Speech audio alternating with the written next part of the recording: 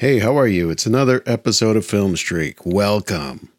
Now, my name is Rob, and every episode here, what I like to do is to talk about some new movies that I've watched. And, I've gone back and forth on new releases and catalog titles, the older stuff, the classics, the whatevers. And sometimes I get on a tear of I just want to watch new stuff. I just want to watch recent releases or maybe brand new releases that are in theaters still. So, I go back and forth and I try to find a good balance. I hope that's something that's working out for you if you're listening to this. First of all, thanks for checking this out. But really, if you want to see more episodes about older films, I have a long list of films I want to watch. But there are times when I'm just looking at what's new, what's coming out, or just kind of flipping through, whatever streaming service is up, and this just looks interesting. And so I'll just give it a watch. And so this episode, I want to get into some of those films. And, I started watching a couple of these and I realized, I started to see a little bit of a pattern. And you probably figure it out. I might even title the episode something really obvious, but these films, they are very loosely connected by the idea of being based on or inspired by a true story or real events or real people. And as you will see, or I think as we all have seen in films, whether it's like a biopic about a famous person, a celebrity, an artist, a figure, or something that's based on a real event that happened, you might see that there are some films or some of these stories that get real loose with the facts, How accurate are they entirely? I don't really know. That's not even important, though, I think. Something I remember when I watched some of the stuff about The Social Network. I watched an interview or maybe some of the commentary stuff with Aaron Sorkin, who wrote that film. And I remember something that he said about writing that film and how much he intentionally deviated from either the book or the actual chain of events or the actual people that were involved. And it was more about, and I think he even did this with the Steve Jobs movie too. The idea wasn't to be totally accurate. The idea was to convey the emotion of the moment, maybe the energy of things that were happening or people's feelings about things that were happening. So, that's where I think sometimes you have to take a little bit of creative license, right? And so all that to say, hey, these are films that are quote unquote based on a true story. And it's interesting to see just the different approaches that people take to this whole thing. So with that, let's get into it. Here we are, Film Streak 281, Breaking.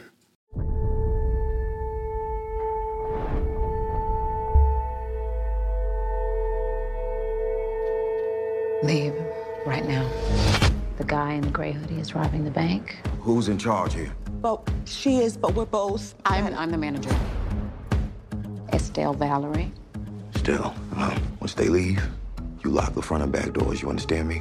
You lock them all. Got the FBI, the GBI, everybody here. I'm sorry, okay? This is Sergeant Bernard. Is everyone all right in there? As long as everybody stays calm, nobody gets hurt. I have a bomb, and I'm gonna kill myself and everybody in here. My demands, and I'm in. Hey there, this is the Windy Hills Wells Fargo? Yes, ma'am, this is the Wells Fargo. Yeah, I need to talk to Bridget about my 401k. I think she made a $9,000 mistake. I'm sorry to hear that, ma'am. Can I take a message for you? Fraud was committed. The VA stole my disability check from me. I've had some problems with veteran affairs myself. How about you release one of those ladies? No. I need everybody to see what's happening here. I need the fire trucks. I need the news cameras. You have my undivided attention. I don't want the bank's money. Calling all the people here to see have worked this out, brother to brother. I do not have as much time as you think I do. Snipers are in place. Coming through, coming through. Get the blinds. Get the lights! What do I need to do to get the attention that I need right now? Everything you say, everything you do, it matters. You matter. So all you got to do now is just make good, Brian. Just make good. You ever been robbed before? Once. How'd it end? Now, here's a film from 2022 from writer and director Abby Damaris Corbin. And this stars John Boyega. It's got a few other people you might recognize: Connie Britton, Michael K. Williams. I remember when this came out because I thought it was one type of movie just based on some of the trailers. It really does kind of set this up as like this is a bank robbery type of movie. There are some parallels, I guess, you could even draw to something like Dog Day Afternoon, or maybe even something towards like Inside Man, or, actually even there was a movie that Denzel Washington did, I think in like the early 2000s or late 90s, John Q, which was sort of a similar thing in a way. This one is actually a very different kind of story. Put it this way, the themes that this film is trying to talk about are very specifically related to the treatment and the neglect of the veterans, the people that are returning home from their tours, from their service, and they're either being disregarded, they're being disillusioned, and as a result, they end up with a real struggle and they end up with broken lives. And so here we see this character who is in this film is actually, the story is actually based on a real incident. And it's interesting to see that this film tackles this, not just in the sense of like we get right to the events. I mean, it doesn't take a lot of time for it to get to that, but it does take a few moments during the opening scenes of the film to establish like this character is going through some real trouble. Now, whether that's mental trouble or emotional trouble or just physical trouble, I mean, it seems like it's kind of all around. This guy's just in a really bad place and he's kind of at the end of his rope.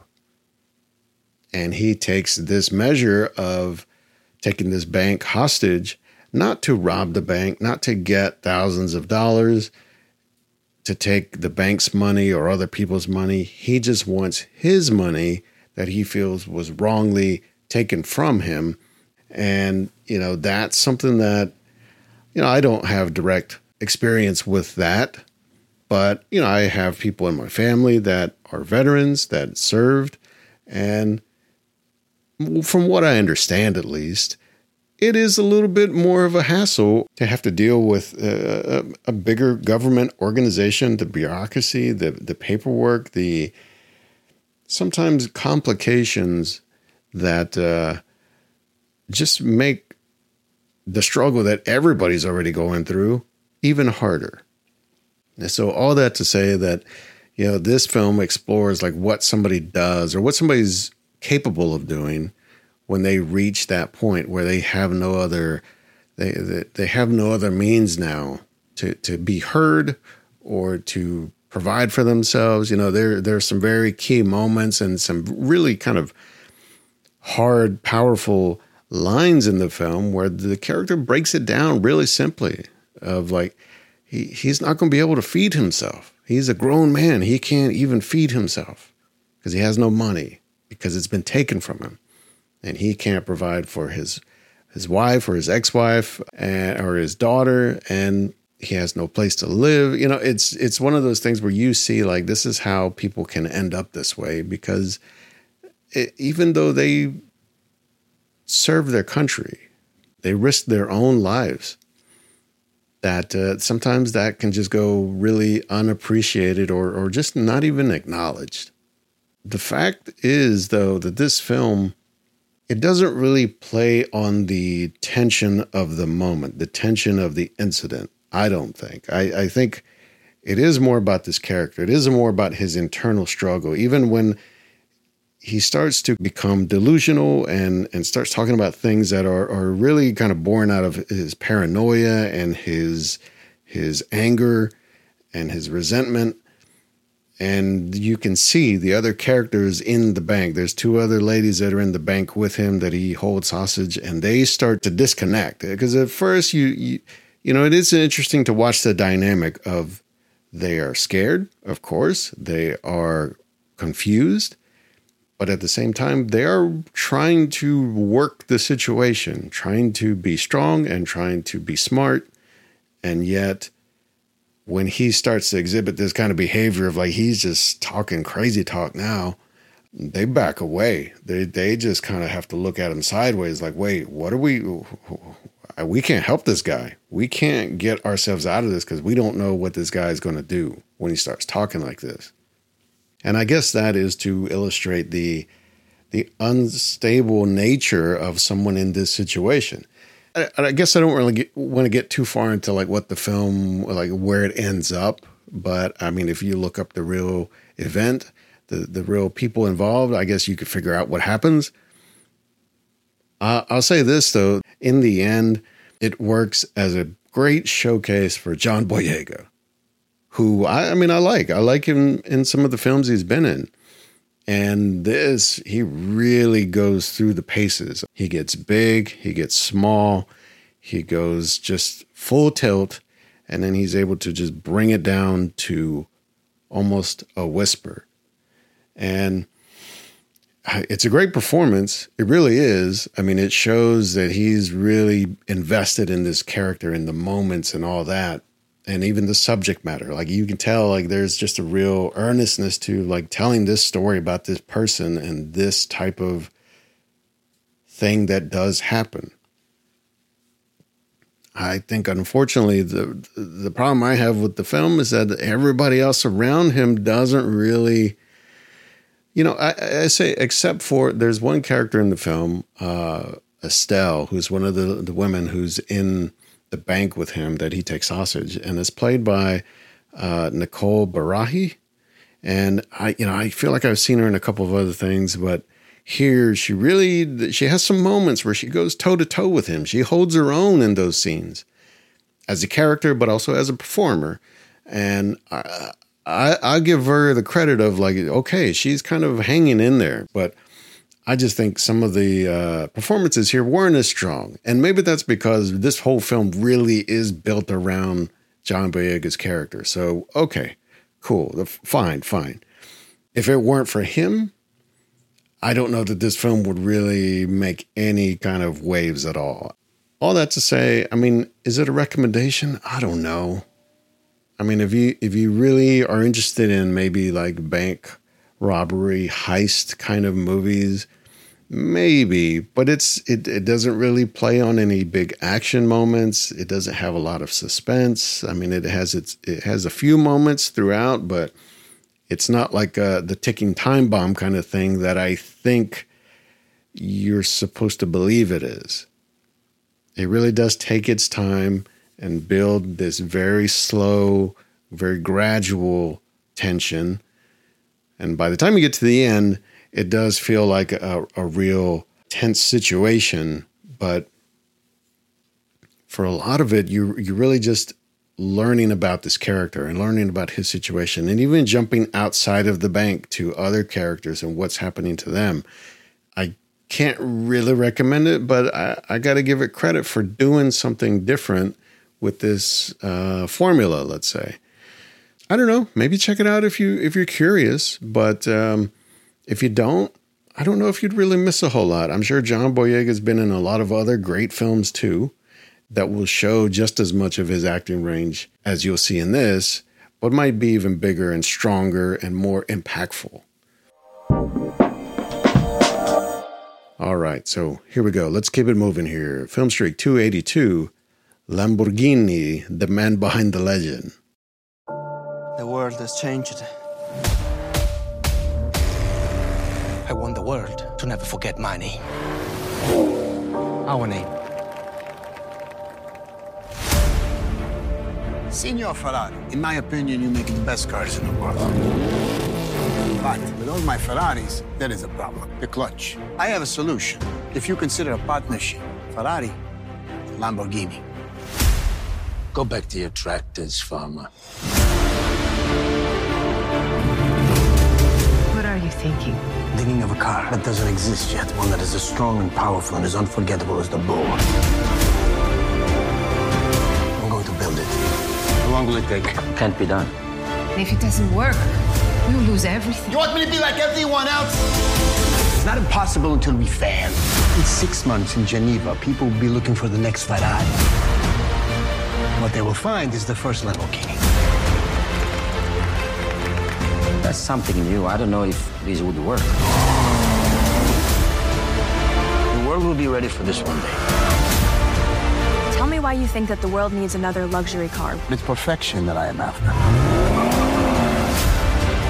You don't care about me. The only thing that matters is a great Lamborghini. What do you want me to do? Why are we here? To make a car. To make the best car.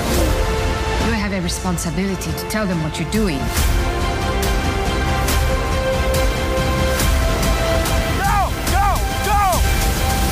Lamborghini is too uneducated to understand what he doesn't know. You buy a Ferrari when you want to be someone. You buy a Lamborghini when you are someone. All right, so here we go. This is a film from writer and director Bobby Moresco. And this stars an actor who I've seen in movies for a little while now, and I feel like he's really finally kind of coming around to getting the bigger media roles that I've always wanted to see actors like this be in. And that is Frank Grillo.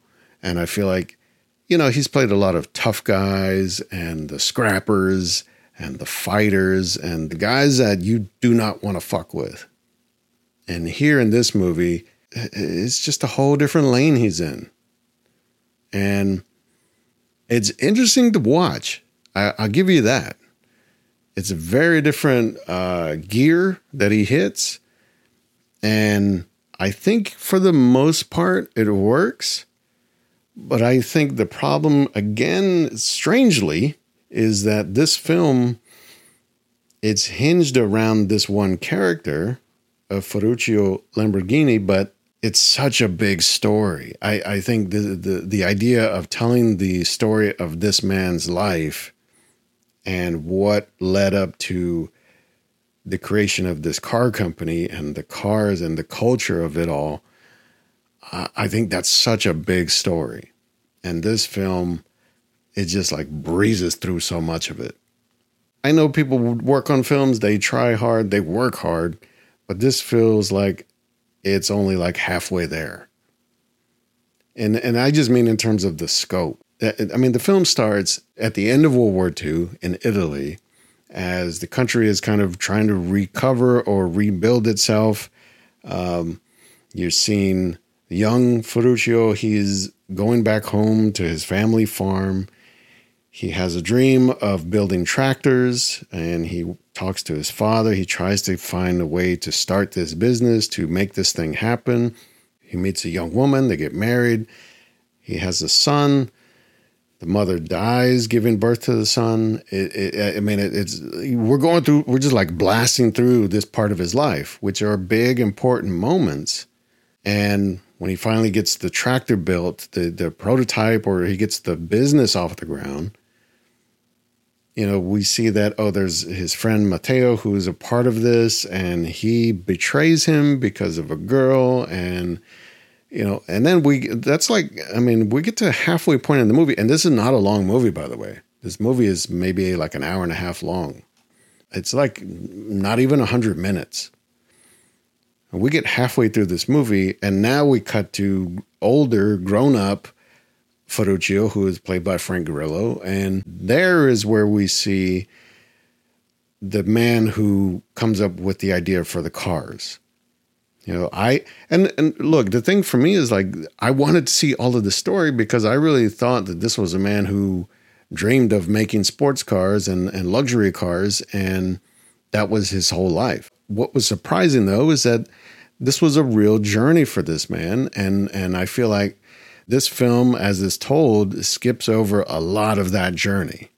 I mean, at the beginning of the film, we see him as maybe a teenager, maybe in his early 20s, and then we jump to him being in his 40s. I mean, we really passed through a lot of time from like 1964 to like 1980. I think that's the jump. That's a pretty significant jump in someone's life. And so that's when the cars become a thing, building the first car, building the prototype, pushing against what is thought to be possible, like innovating, finding new ways to design a car or to, you know, all of it really. I mean, there is an important thread in the film of he has an encounter with Enzo Ferrari, and he's trying to give him some tips on how to build cars because he builds tractors and he sees different ways to do things. And he even offers to maybe become a partner somehow, to go into business together, to build the very best car in the world, right?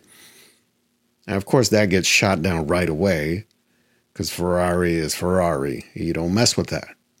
Okay, so he decides, he's going to do it himself. He's going to make his own car. He's going to make a name for himself and take over where Ferrari is leaving off. All right. And so that right there, that's a whole story in itself. And I feel like if that was the film, that's what would honestly would probably fascinate me more, is understanding how this man decided to take on like a giant in the industry.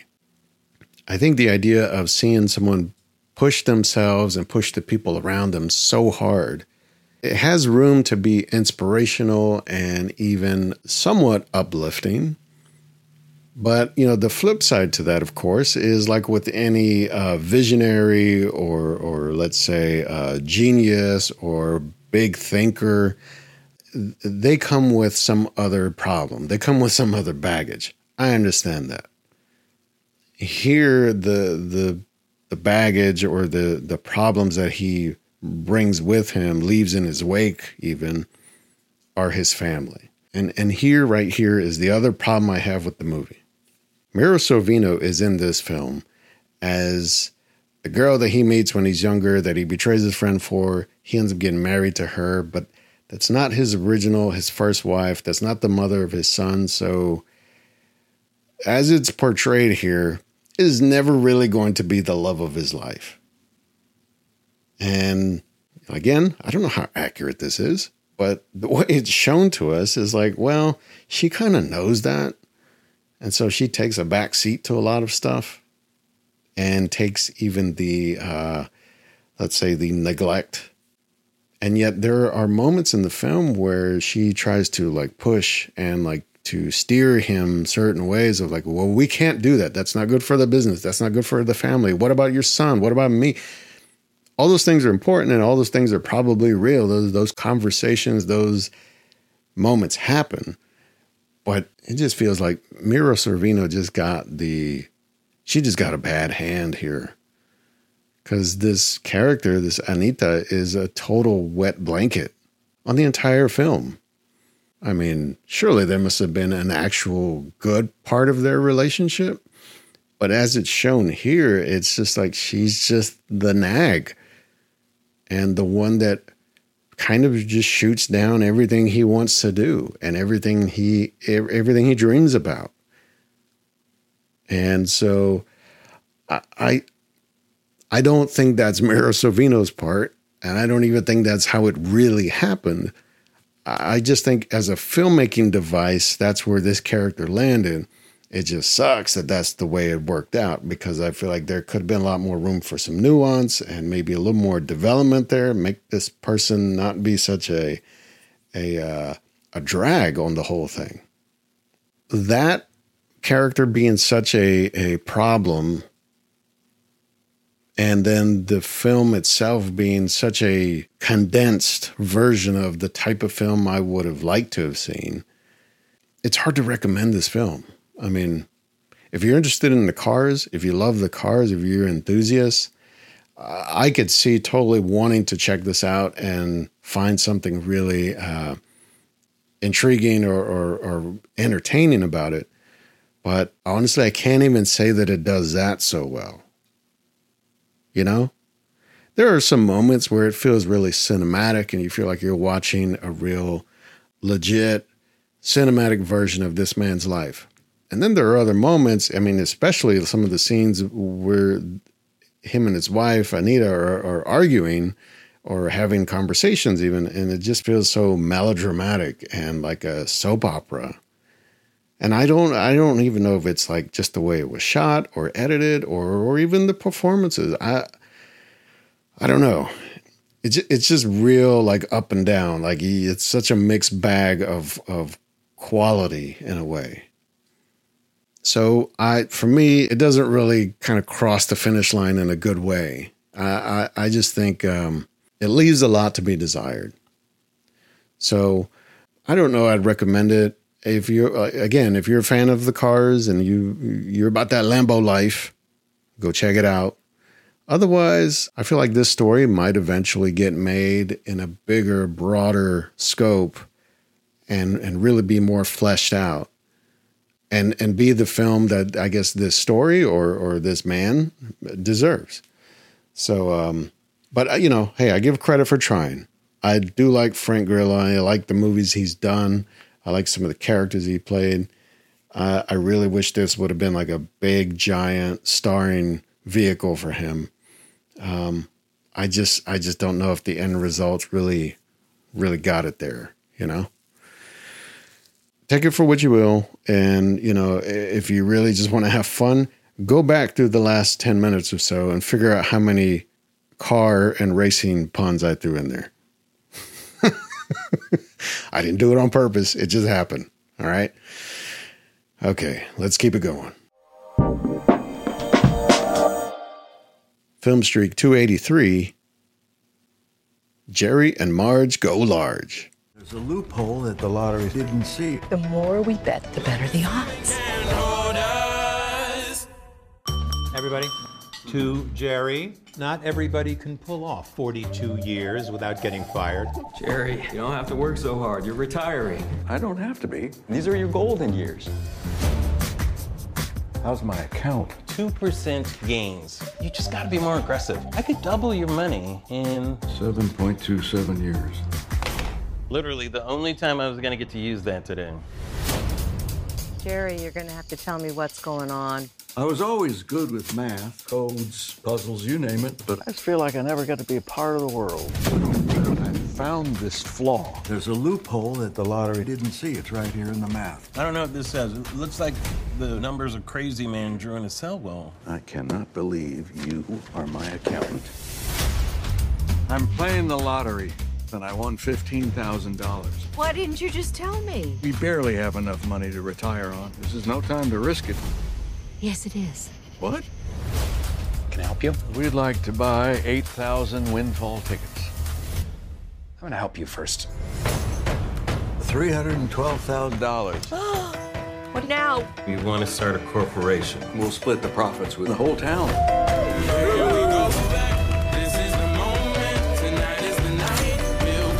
You said the more we bet, the better the odds. Let's do it.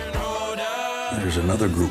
These kids figured it out. The payout should have been bigger. We're really hurting each other by playing at the same time. I just need you out of the game. We're not done. Do you know what the dark web is, Jerry? Because it's gonna be the only place to buy your life back when I'm done selling it to countries that you can't even pronounce. And I'm gonna do it to everyone in your group. The lottery suspended our license. We're betting $500,000. Go big or go home.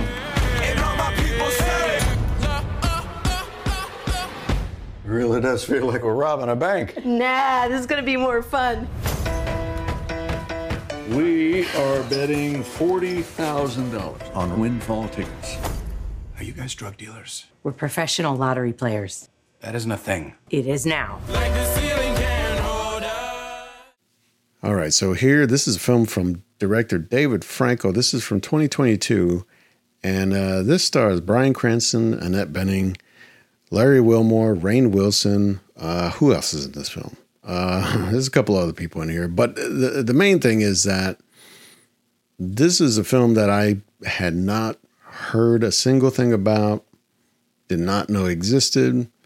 I really like Bryan Cranston, and I feel like I've seen most of the more recent stuff he's been in. Of course, ever since Breaking Bad, it's like this guy is just an amazing actor. And there's a few things I haven't seen yet I've got on my list. But this one, I was just flipping through on Paramount Plus. That's where I saw this. And I think this is an exclusive there, so take that for what it is. But I was flipping through and I saw this movie and I just decided to put it on. I had no idea what it was really about, but to kind of lay it out quickly, it's about this couple. It's based on a true story. This couple in Michigan, Jerry is a retiree. He just retired from, it was like a Kellogg's plant or something in Michigan. And he's good with numbers. He's very analytical, very practical. But as he's retired, he finds himself kind of frustrated and kind of like rudderless, just like no clear direction of what to do now. And so just in the small town that he's in, I think it's like some small town in Michigan. I don't remember. He overhears something about the new lotto game or whatever that's happening. And he decides to look into it. And because he's so good with numbers and math and like big brainiac over here, he just figures out that there might be a loophole with this game. Where it's not like a normal lotto. It's like a runoff game or something like that. Where if nobody wins, this other game kicks in and then you can like raise the stake. I didn't even understand it really. I don't deal with lotto too much. But anyway, this couple, or Jerry specifically, figures out, there's a loophole. So now he's going to go and try his hand. He's going to buy some tickets and see if it actually works. And it does work. And he wins. And he wins like, I think, $15,000 like that. So he tells his wife, who is also not a gambler, but, because what are they doing with their life? The kids are grown. They have grandkids. They're at that point in life where like, okay, well, what do we do with ourselves? And so they decide they're going to capitalize on this loophole. And it's not illegal. They're not breaking the law. They're not necessarily even breaking the rules of the game. They're just working the numbers. It's all about statistics and, I guess, probability. So that's where Jerry decides, okay, well, if we buy 8,000 tickets, we're going to hit, or whatever it is. And so they do that. And they just kind of keep doing it again and again.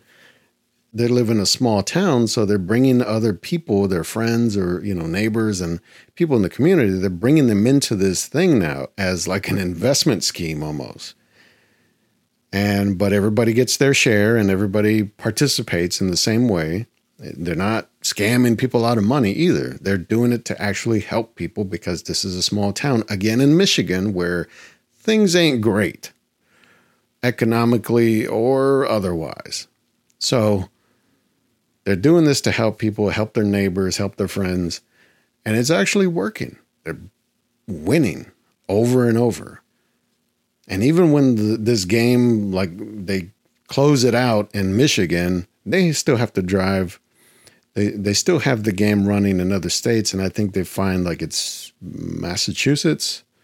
Yeah, I think it's in Massachusetts where they have to drive now to buy the tickets and to be able to participate in the game. So they're doing this like every few weeks or whatever it is, and they can just keep this thing rolling. They're just raking in more money. At some point, some kid in Harvard, also in Massachusetts, he figures out the same loophole because there are a bunch of brainiacs over there too, but they're also asshole brainiacs. So they decide they're going to kind of go toe to toe with Jerry and his wife, Marge, and with all their friends. and kind of dip into the same pot for the winnings. All of this is really interesting because it seems like there would be a lot more intrigue and a lot more suspense to it all, of like who's going to get to the money first and who's going to one up each other and how do they outdo themselves. But this film, it really plays it light. I mean, it's not an intense, suspenseful thing. I mean, this film is really, honestly, it's really middle of the road, tonally.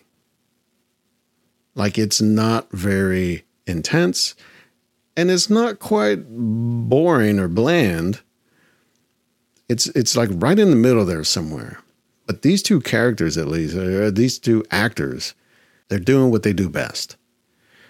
Cranston here is just absolutely transforms into this man who is, he just plays it so small and subtle and almost a little meek, but he's earnest. I mean, he's a very sincere and gentle man, even a little quaint, and he thinks about his neighbors, and he thinks about his family.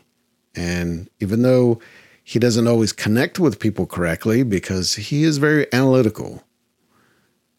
And that's part of the development in the film, is the character does learn a new way to connect with people by helping them with their money, by helping them make money, really. And Bening here, Annette Bening as Marge, I mean, she, look, I'll just say this. Annette Bening, I've always liked in films. I mean, I'm trying to think. The first film I saw her in would have been not The Grifters, maybe The Grifters. I feel like there was something even before that. The Great Outdoors, I think. Wasn't it like the late 80s, I think it was? And I just remember in those films even, I mean, that was a long time ago now, but still, even today, in this film, all these years later, it's just very, it just has like a real energy. It's almost like effervescent, It's just like, she smiles, you want to smile. When she gets serious, you feel it. You want to get serious. I mean, she's always played these great characters that are smart and strong, but also kind of down for whatever, And I feel like they at least work together as a couple and as the center of this story. Some of the other characters around them, I feel like they're a little bit more cartoons in a way. They're kind of thinly drawn. Rainn Wilson's character doesn't really hang together so well. I don't think that's his fault. I just think the character, as it's kind of written or conceived, is kind of one note. He's just a guy that's kind of a slacker, kind of a bum, but also has a good heart. And that's really it. The one, actually, I'd say Larry Wilmore's in this film, and I don't remember ever having seen him in a film before. I mean, I know he had the show on Comedy Central a few years back. And, to me, he comes off as very natural and feels like an actor, of course. I know he's a writer, so maybe he kind of understands like being able to, convey the voice and the ideas and the tone and all that. But it's great to see him be kind of a part of the story here, not just a guy stepping in like a cameo or whatever. He's actually like part of, things that are happening. And, all that aside, like the plot of it is kind of interesting because you wouldn't think this is even really possible that someone could game the game and end up winning and also not get in trouble. And, because you would think something like this somehow might be illegal or something like that. So the idea that this story actually played out, I think that's what's more interesting than the way it plays out. But overall, I mean, I guess it's a slight recommendation, It's definitely a lighter touch. It's not so serious. And even the comedy, it's not like super broad, it's not raunchy. It's very wholesome family entertainment, put it that way. So, I'll give it credit. I'll give it credit for doing that, for kind of almost kind of threading that needle of making something that is entertaining, but also meaningful and not necessarily, it doesn't push an envelope too far in a direction that, you could literally sit and watch it with your kids and still get something out of it and maybe still even be entertained. So if that's what you're looking for, check that one out. That's on Paramount Plus. Jerry and Marge Go Large. All right, let's get to the next one here. This is Filmstreak 284, Flaming Hot. No. Flaming Hot. We all write our own stories. Where is Richard? I'd like to speak to him. I'm here. This time. That's me, the Mero Mero, Mr. Richard Montañez. I'm the guy who helped bring the world the most popular snack it's ever seen. Are you ready? A huevo. I've been ready. All right. It was a little bit more like this. Spicy? Yeah, see, that's how I got here. Dear God, please forgive me for the gang, the drugs, the stolen cars. What the heck, man? Let's move it. Hey, he is praying, pendejo. Go ahead, baby. The guy started at the very bottom. I know I don't look it, but I got a PhD. I'm poor, hungry, and determined, sir. Okay, I can see you're gonna be a weird one. What's happening? Layoffs, son. Lots of them. Frito-Lay isn't getting enough orders to keep the factory open. Who eats Cool Ranch anyway? That lady. Wow. What is it? It burns. Well, stop eating it. No, I like it. It burns good. I had been searching for an answer. And there it was. They had been there the entire time. I got an idea. It's a spicy chip. It's gonna change everything. It will save our factory. And you're a janitor. No, hang on. Figure out the next step. Say, the Hispanic market will not be ignored. The Hispanic market will not be ignored. Good, but in your voice. Why are we wasting time on this janitor's crazy idea? Guys like you and me, we don't get shots like this. You see that guy right there? I see a chingon, a Montañez. Yo soy Montañez. They're Montañez. Get out there and Be great. We want to know that we matter to you. If we knew that there was a product out there for us, we'd say, take all our money, cabrones. I got a little hood there at the end, but...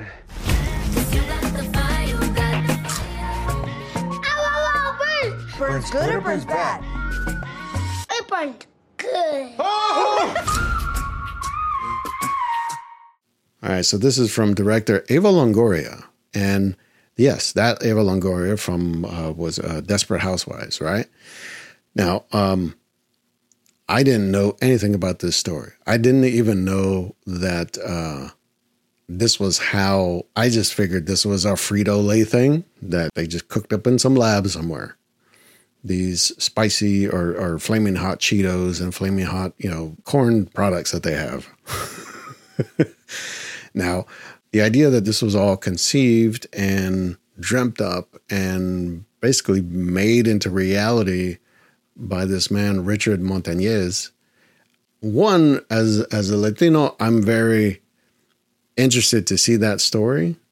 While this film, it has a little bit of trouble with it for me because part of the time it feels very sincere and very,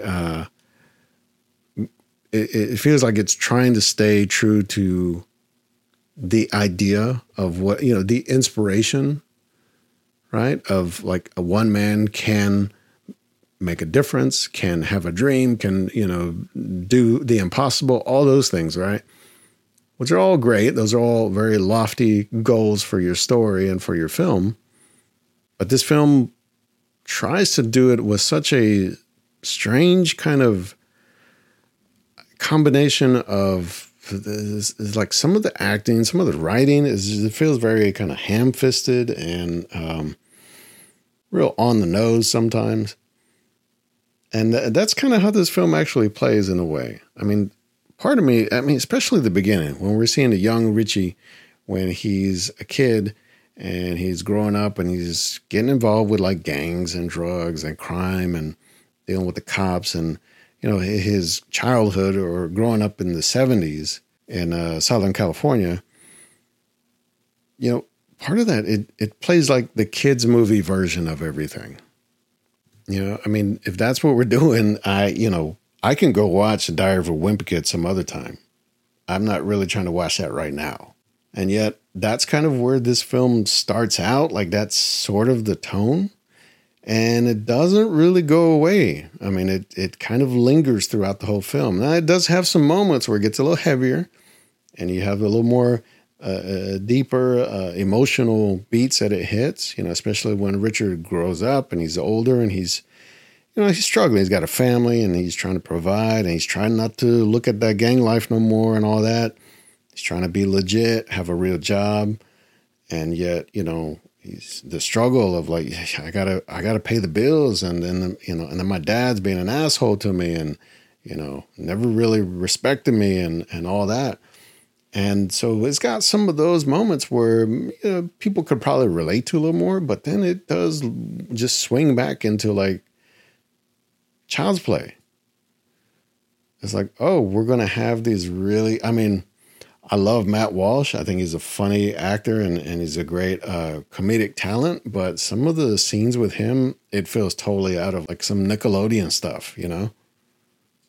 You know, it's honestly, it's kind of frustrating because I want to like this movie. I want to like the story of it. And I just feel like it gets hamstrung. It's just, you're taking all the wind out of the sails by doing that. And I don't know if that's on purpose. I mean, maybe that is a very specific tone that this film was trying to hit. I don't know. It didn't really work for me. And, you know, maybe the idea is also like, hey, if you break it down, just boil it down to its bare essence. I mean, this is a film about hot Cheetos. So how serious were you ever really going to take it, right? I guess that's the thinking. So, you know, look, if you want to see an interesting or at least somewhat inspirational story about Latinos and the culture and, you know, being able to transcend that and rise into corporate America or popular culture or whatever, this might have some stuff in there for you. But unfortunately, it kind of still trades in some of the, I don't know, it's like some of the tired tropes that I think we've seen enough of already. And look, even at the beginning of the film, when it's saying, well, not at the beginning, but even towards the beginning of the film, when we're seeing young Richie when he's growing up and he's running from the cops as a teenager, and the voiceover even says, yeah, I know, why do we always got to be the bad guys or the criminals or whatever? Yeah, why? Okay, fine. If that was what really happened, that was the man's real life, okay, I understand that. But then let's get past that. Let's move past that quickly. And let's not keep coming back to that of like, you know, I don't know. It's frustrating. It is frustrating because I want to like this movie, and yet there's so much, there's so many little things in it that keep taking me out of it and keep reminding me, oh yeah, I'm watching a movie. I want to watch this man's life. I want to watch this man's story because I do feel like it's important. So look, if you're curious, if you do want to see this, it's on Hulu. I think it's a Hulu exclusive, but if not, I mean, you may be able to find some other places. I'm more interested in the fact that what does this do to Flamin' Hot Cheetos, Doritos, Fritos, whatever? What does this do to their business? Because I have to feel like there's got to be a certain level of product placement, participation, some kind of deal that must have been happening, because this feels very heavily coordinated, cooperated with. And I'm not saying it's a bad thing, but I mean, I got to feel like this, you know what? Maybe that's even why the film is the way it is. Like, you can talk about our company, you can use our logos, our brands, but you know, you got to keep it kind of light. I don't know. I'm being cynical now. I'm just saying there's something else in this film that it could have gone just one layer deeper, I think, or maybe just kind of cut a little bit of fat. And I think it would have been a much more interesting film to watch. Here we go. Last one up. Film Streak 285, Reality. Look, you've had a good career. I don't think you're a big bad master spy. I think you just messed up. I think you might have been angry about what's going on. The Russians attacked our democracy, and the election President campaign participated in it. They didn't attack. Reality. Were you surprised to see us today?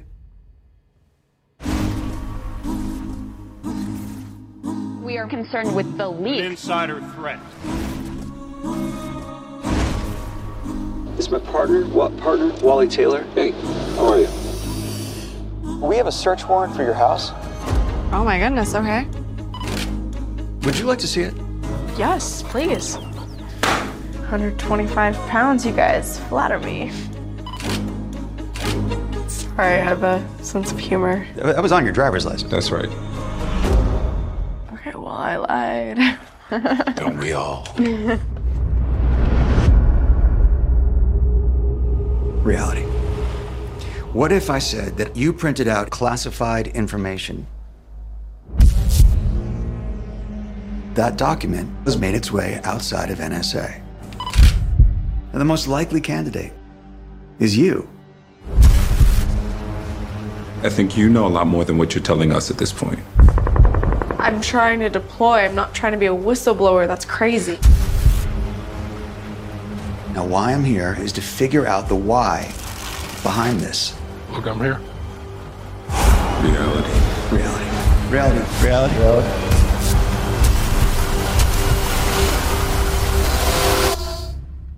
Was there something that just pushed you over the edge on this?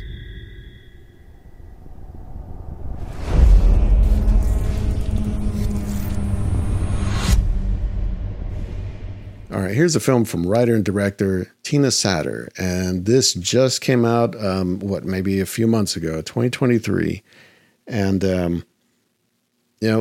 this one's interesting. This is a Max exclusive, by the way, so maybe check it out if you have that. This stars Sydney Sweeney, who I just mentioned in a previous episode that I find myself kind of constantly being surprised at this point about where she's able to go with some of these roles. This one, again, another one, because this film is very interesting in the way it's put together. I mean, it starts out with an audio record. You just listen to an audio recording, and I think there's a couple of cards that come up explaining what is happening. And this is the story of a young woman named Reality Winner, who is like an intelligence contractor or an interpreter for the government. And this is the moment that, it starts with the audio recording of the moment that it was like FBI agents, I think. They arrive at her house as she's arriving at her house, and they start questioning her about stuff. And they're asking her about her work. They're asking her about some suspicious activities that they've been seeing. And they're kind of feeling out who she is and what she's doing. And the way the film works, it's going off of the audio recordings. And even to the point where as they're having their conversation, as they're just talking, when certain things are clearly classified and they're redacted, let's say, she disappears from the screen, or they disappear from the screen, the two agents, played by Josh Hamilton and Marshawn Davis. They are very official looking, but also somewhat suspicious looking, because they sound and look like agents, some government agency, but they never really specifically, directly identify themselves or address that. They just show up and they start talking to her, asking some questions. And then the film does an interesting thing where it almost plays out like in real time. And I wonder if that's because there is a real sense of we are listening to an audio recording and now we're just seeing it kind of reenacted in a way. And when that happens, I mean, you are watching these three people, essentially. I mean, there are other people that kind of come in and out of the scenes, but you're watching these three people really size each other up and just try to figure out what they're saying, but also what they're not saying. Like, there's not a lot that happens in this film. I mean, it really is like these three characters talking in front of or inside of her house at different locations, outside, in the living room, in a second room, in the backyard, whatever. And the whole time, the camera's just playing it out like a conversation, but you're watching so much. You're watching the body language. You're watching what their eyes are doing. And it's like some kind of weird game of chess where they know what they're trying to get her to say, and she knows what they're trying to get her to say, but she knows what she can't say or shouldn't say, and they also know what she's not going to say, right? And we're the ones that are in the middle of all of that, trying to figure out, wait, okay, is she lying? Is she hiding something? Is she not lying? Does she not know what they're talking about? Do they know? You know, it's one of the, it's a weird like mental game of trying to figure out who's who and who knows what. And in that way, that's where I think the unusual tension comes from in this film. Now, other than that, I mean, it is, on its surface, it is probably a boring film. Nothing really happens in the film. It is based on a play. And so it does feel that way, but it is a little more cinematic, a little more dynamic because it takes place in different places, outside, inside. So to me, it's interesting. It feels like a little bit of like a documentary in a way. But I'll just say, I mean, it's an interesting watch. It's an interesting exercise. And it's one of those that really does feel kind of experimental in a way. Of like, we want to tell this story of this character and what happened to her or what she did. But at the same time, to just make a dramatic retelling of everything, that might feel like it's been done before.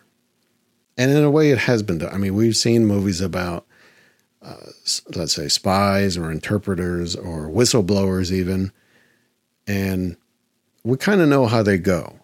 And here, I think that was at least the intriguing thing is I had no idea where this film was going. One, because I didn't even know this story. I've heard of Edward Snowden. You've heard of Chelsea Manning. You've heard of some of these other people. I'd never heard of this story. And I don't know if that's just because I didn't pay attention or it somehow went under the radar or got scrubbed from the world or whatever. I don't know. But this was, I would say it's very lean because not a lot happens in the film. And if this kind of subject matter doesn't really interest you, you might not find much in this film that's going to grab you. But for me personally, I thought it was really interesting. I would recommend it just to see like how someone tried a whole different approach to telling this story. So check that one out if you like. Again, it's not a long film. And it's not very complicated, but might be worth the watch. Okay, so look, if you're just listening to this, you just found Film Streak, thanks for checking it out. Hope you maybe got something out of that. Maybe some of those films you have seen and you feel differently, or maybe you agree. I don't know. If you have some thoughts on that, you want to suggest something, or hey, you know what? Tell me, what did I miss? Just send that to comments@filmstreak.com or go to filmstreak.com. You can leave a comment there. You can also subscribe. You can sign up for Apple Podcasts, Spotify, all those things. You can even get new episodes come straight to your email. Hey, you know, I mean, just trying to make it easy for you. We're just trying to share some movies, you know? Anyway, that's me. That's the episode for this week. And hey, next week, be something special. So make sure you check that one out. Talk to you later. Go watch something new.